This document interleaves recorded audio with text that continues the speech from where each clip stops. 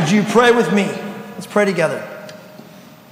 Lord, we're going to open your word, and we trust that what we hear this morning will not be a human preacher, but we will hear from your Holy Spirit, who will be the loudest voice in the room speaking to our lives, Lord. So we pray that you would empower, surround, come under these words, and Lord, that you would minister to and speak to your people. In your name we pray. Amen. So in my previous job, I used to travel around the country to different churches trying to get them to walk in the way of Jesus, to engage in the mission of God. And without exception, most people in most of these churches really wanted their churches to be like a Book of Acts church. Seriously, if I would sit and talk with them, they wanted God to move in power in their church. They wanted to see miracles happen. They wanted to see people come to know Jesus in their churches. They wanted to see life-changing movement that looked a lot like what happened in the original church. But most people were confused because when they looked at their churches, they thought, my church doesn't really resemble much about the Book of Acts. I don't know what's going on. Why has our church lost its influence? Why is it not as powerful as the Book of Acts church? Why has God seemingly turned his face away? Why does God move differently now? What's happening? I want my church to be this amazing, powerful place, and it's just kind of flatlined. I have to admit, I used to wonder some of those things myself, and still sometimes do. And in my search for answers, I ran across this theme that I think may have a little bit of the answer for us. My friend Charlie wrote about his time in seminary. He says that a teacher taught him the most important lesson on the first day of seminary. He said his professor drew 2 lines on the chalkboard. So he drew a line like this, and he said, this line is all the knowledge you're going to gain over the next 3 years of seminary. You're going to get all this knowledge, you're going to just store it all up. And then he said, he drew a second line, and he said, this is the line that represents all the stuff you'll be able to put in practice from all the stuff you learn. So you're going to learn all this stuff, and this is what you're going to be able to put in practice. And then he drew this. He drew this and said, see that gap right there? He said, every one of us should be really careful to mind the gap. To pay careful attention to the gap between what we know, what we hear from the Lord, and what we're actually able to put into practice. Now, I thought Charlie was onto something. I thought the seminary professor was genius, and then I went to a conference, and this guy, Steve Moore, made this bold statement. When the gap between knowledge and obedience gets larger, spiritual power decreases.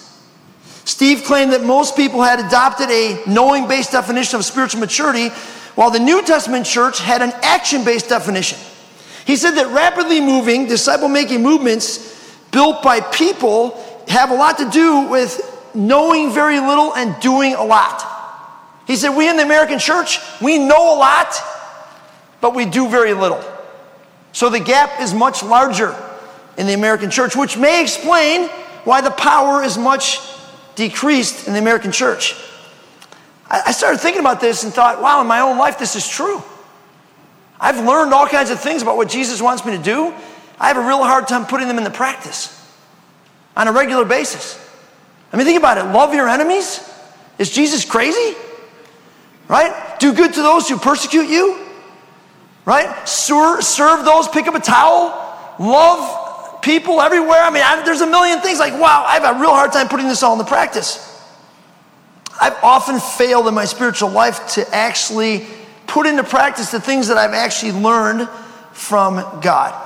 I wonder if God is just waiting for a group of people to actually mind the gap, to actively engage in his mission, to actually decide we're going to actually put into practice the things that Jesus has told us to do.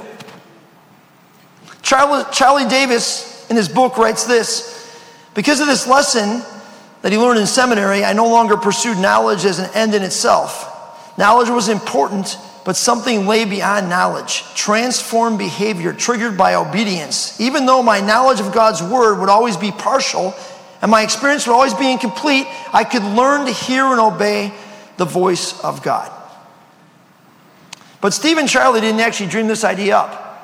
Jesus talked about it a long time ago when he was walking on planet Earth. You heard the parable. We'll read it again. Look at this. Therefore, everyone who hears these words of mine and puts them into practice is like a wise man who built his house on the rock. The rain came down, the streams rose, and the winds blew and beat against the house, yet it did not fall, because it had its foundation on the rock. Now, one of the mistaken interpretations of this passage is that we always say, well, it's all about accepting Jesus into your life and having a relationship with Jesus, and that's how you build your house on the rock. But that's not what the passage says. It says you hear the words of Jesus and you put them into practice. That is building your house on the firm foundation, on the rock. That's a little different than just having this relationship. So it is a relationship with Jesus, but it's not a knowing relationship. It's not about knowing. It's about actually doing something with what you know. It's about obeying what Jesus is telling you to do. In fact, Jesus talks about this in another place in the book of Matthew. He says this on Matthew 21. What do you think? There was a man who had 2 sons. He went to the first and said, "Son, go and work today in the vineyard." The son said, "I will not." But later he changed his mind and he went. Then the father went to the other son and said the same thing. He answered, "I will, sir," but he did not go. Which of the 2 did what his father wanted? The first, they answered. Now the question is Jesus bashing knowing, studying, learning? No. But he's reminding us to mind the gap. He's reminding us that spiritual power increases when we mind the gap. It's the same gap that Steve talked about, that Charlie's professor talked about. You know, when I was a younger dad and my kids were growing up, I would often give orders about what had to happen on Saturday morning chores or whatever. And of course, the word I would always hear is, "Okay, Dad. Okay, Dad, we got it. We got it." And then I would go check on the "okay, Dad" things that they got. And very often, what they said they were going to do didn't get done. Yeah. Now, seriously, as a father, as a parent, you want to just pull your hair out of your head at some point, don't you? Like, why can't these kids get this? What's wrong with them? My kids didn't know how to mind the gap. Unfortunately, the church today, we do a little bit of mimicking this. We say to God, "Okay, God, we got it." And then God comes and checks on us, and we haven't done anything that we said we got. Or we've done very little, or we've done less than what we said we got. Right? So our definition of spiritual maturity is knowledge-based, where scriptures is knowledge and doing together, coming together in this amazing relationship. The rabbis said this.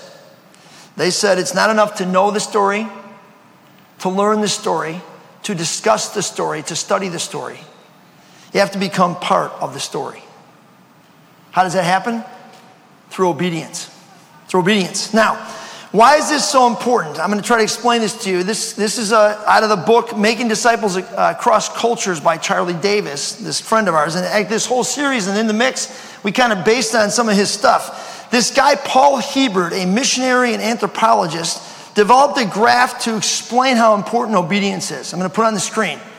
Okay? See the outside circle of social institutions? If you travel to another culture, this is what you experience.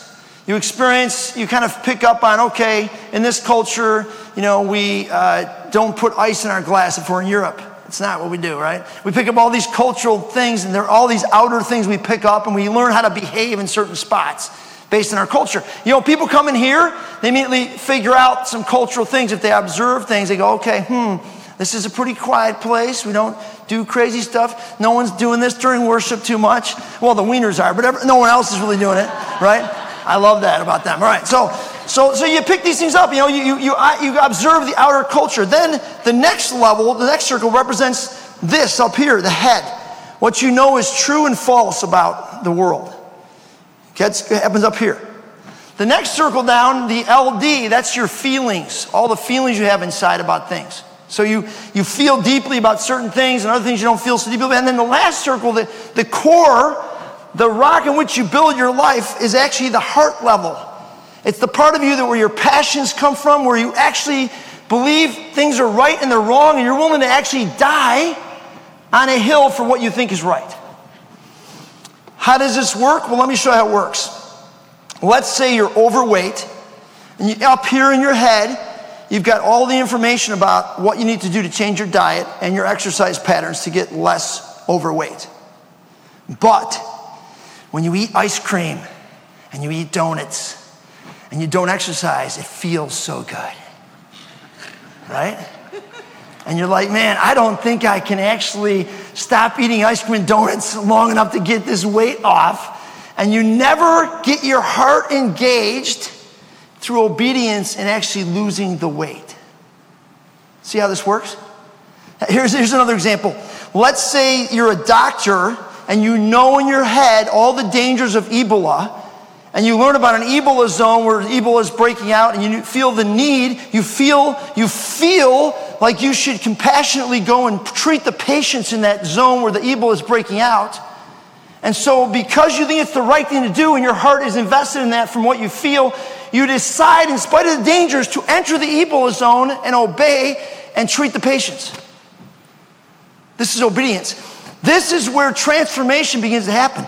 So I think that Jesus actually understood this circle before Paul did, this anthropologist, because he said you need to build your house on the rock, the bedrock, and that is this place inside you that gets sort of convicted about, this is the way I'm supposed to live my life based on what I've heard from God, and you're willing to die on that hill with your life and live those things out no matter what, because that's just the way Christians do it. It's the way Jesus followers do it.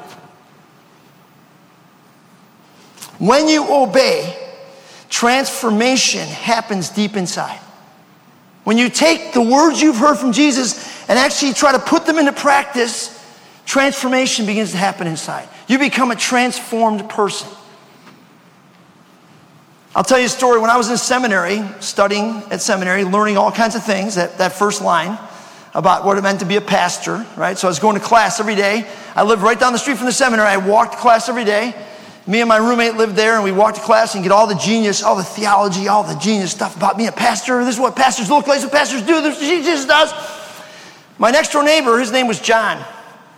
John was old, super old, and he was by himself. And he would sit on his front porch as we were walking to seminary, and we'd say hello to him every morning. And over the course of time, we struck up conversations with John. We realized John was lonely. He was by himself. He was old. He didn't get many visitors. We never saw anyone come to his driveway. His family lived quite far away. And so we said to him, me and my new roommate, because we felt like we were hearing from Jesus, wow, we're studying to be pastors. Maybe we should do something for John. So we said, John, we're going to have you over for dinner. We're going to bring dinner over. We're going to do this dinner thing. We're going to get this done. Well, days went by, weeks went by, months went by. We just kept walking by John. One morning, we woke up. There were ambulances and police cars in John's driveway. John had passed away 3 days before, and no one knew. They found him next to his bed. His daughter called because she tried to reach him, and he wouldn't answer the phone. In that moment, I realized that I did not mind the gap. I was learning all kinds of things about what it meant to be a pastor, but I couldn't make time for my neighbor, John. So the transformation that Jesus wanted to do in my life never happened. At least in that moment. I didn't figure it out. Jesus' parable continues. He says like this, but everyone who hears these words of mine and does not put them into practice is like a foolish man who built his house on sand. The rain came down, the streams rose, the winds blew and beat against the house, and it fell with a great crash. The people in Jesus' day would have known what he was talking about because the soil in Israel is super hard until water hits it. When water hits it, it washes away. I was going to show you a video of pictures, but it would take too long. It's unbelievable what happens. It just literally washes away. And underneath that soil is the bedrock. If you're a good builder, you have to build in the bedrock, not on top of the soil, because even though it appears really hard, it's going to just wash away. Your house is going to crash. So when it comes to hearing the words of Jesus and not putting them into practice, you're literally building your house in the sand. We all are. We're not being transformed into the likeness of Christ, and our church loses spiritual power because we don't mind the gap that Charlie was talking about. Charlie's seminary professor was talking about. Now this is an exercise that goes on all the time in life. So I was asked to speak in a public school, the only public high school in Charlevoix, Michigan, years ago. I had spoken in Colorado Challenge. There was a school counselor there and said, I want you to come speak at my school. I said, yeah, but I'm a pastor. you're in a public school. You say, you can't talk about Jesus, but it'd still be good for kids to hear what you have to say. So I went there thinking, okay, I'm going to do this. I can't talk about Jesus, but I got to talk about like cool lessons in life. So I worked out this whole speech, and I was praying like, Lord, save me. I don't know what I'm going to do here. And I'm praying for this, and I'm backstage, and I'm praying over this speech I planned, and the drama club was going to sing a song right before I went out. You know what they did? They came out and they sang a Lion King song. And I sat in back, and I felt the Holy Spirit saying, Klein, scrap your talk about the Lion King. Talk about identity. Talk about who we can become, who we are, who we're designed to be. Do that. Don't do your talk. Throw your talk away. I sat there for 5 minutes just like, and then I did my talk. I didn't listen. I ignored what Jesus was telling me to do. I don't know what would have happened if I had actually talked about the Lion King. And it's not like I hadn't talked about the Lion King before. I used it at camp 1,000 times. I had a whole thing about the Lion King. Could have been easy, but I didn't listen. This is a dynamic thing that goes on all the time. Jesus is speaking to us all the time from having given us instructions. Most of us hear these things, and then we don't mind the gap, and we just don't put them into practice. So our lives are built on the sand. The book of James weighs in on this. Look at this. The Message version. Don't fool yourself into thinking that you are a listener when you're anything but. Letting the word go in one ear and out the other. Act on what you hear. Those who hear and don't act are like those who glance in the mirror, walk away, and 2 minutes later have no idea who they are, what they look like. But whoever catches a glimpse of the revealed counsel of God, the free life, even out of the corner of his eye and sticks with it, is no distracted scatterbrain, but a man or woman of action. That person will find delight and affirmation in the action. Years ago, we were doing a Bible reading as a family. I don't remember how old the kids exactly were.